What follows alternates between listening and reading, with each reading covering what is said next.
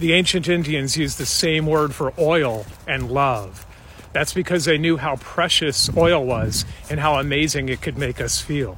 And they have a little ritual called Abhyanga, which is where you put this special oil all over your body, and it not only makes you feel totally smooth and like your skin is hydrated again, but it actually calms your entire nervous system and boosts your immune system. This is all from the most ancient healing system on planet Earth, known as Ayurveda.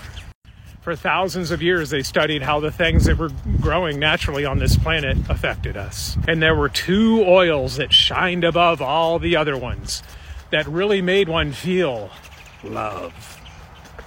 One oil heated so it could make us warm and just bring a sense of contentment. The other oil cooled so it could bring down inflammations or calm us. The big one, the hero of Ayurveda, is sesame oil.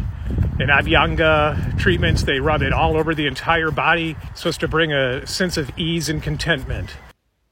And I like to pour a little, warm it up, and if you just dabble a little right on top of your head where the hair swirls out, it's an incredible soother.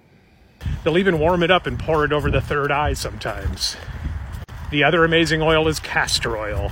A lot of people will just simply rub this over their belly and belly button. It just gives us a nice cooling effect.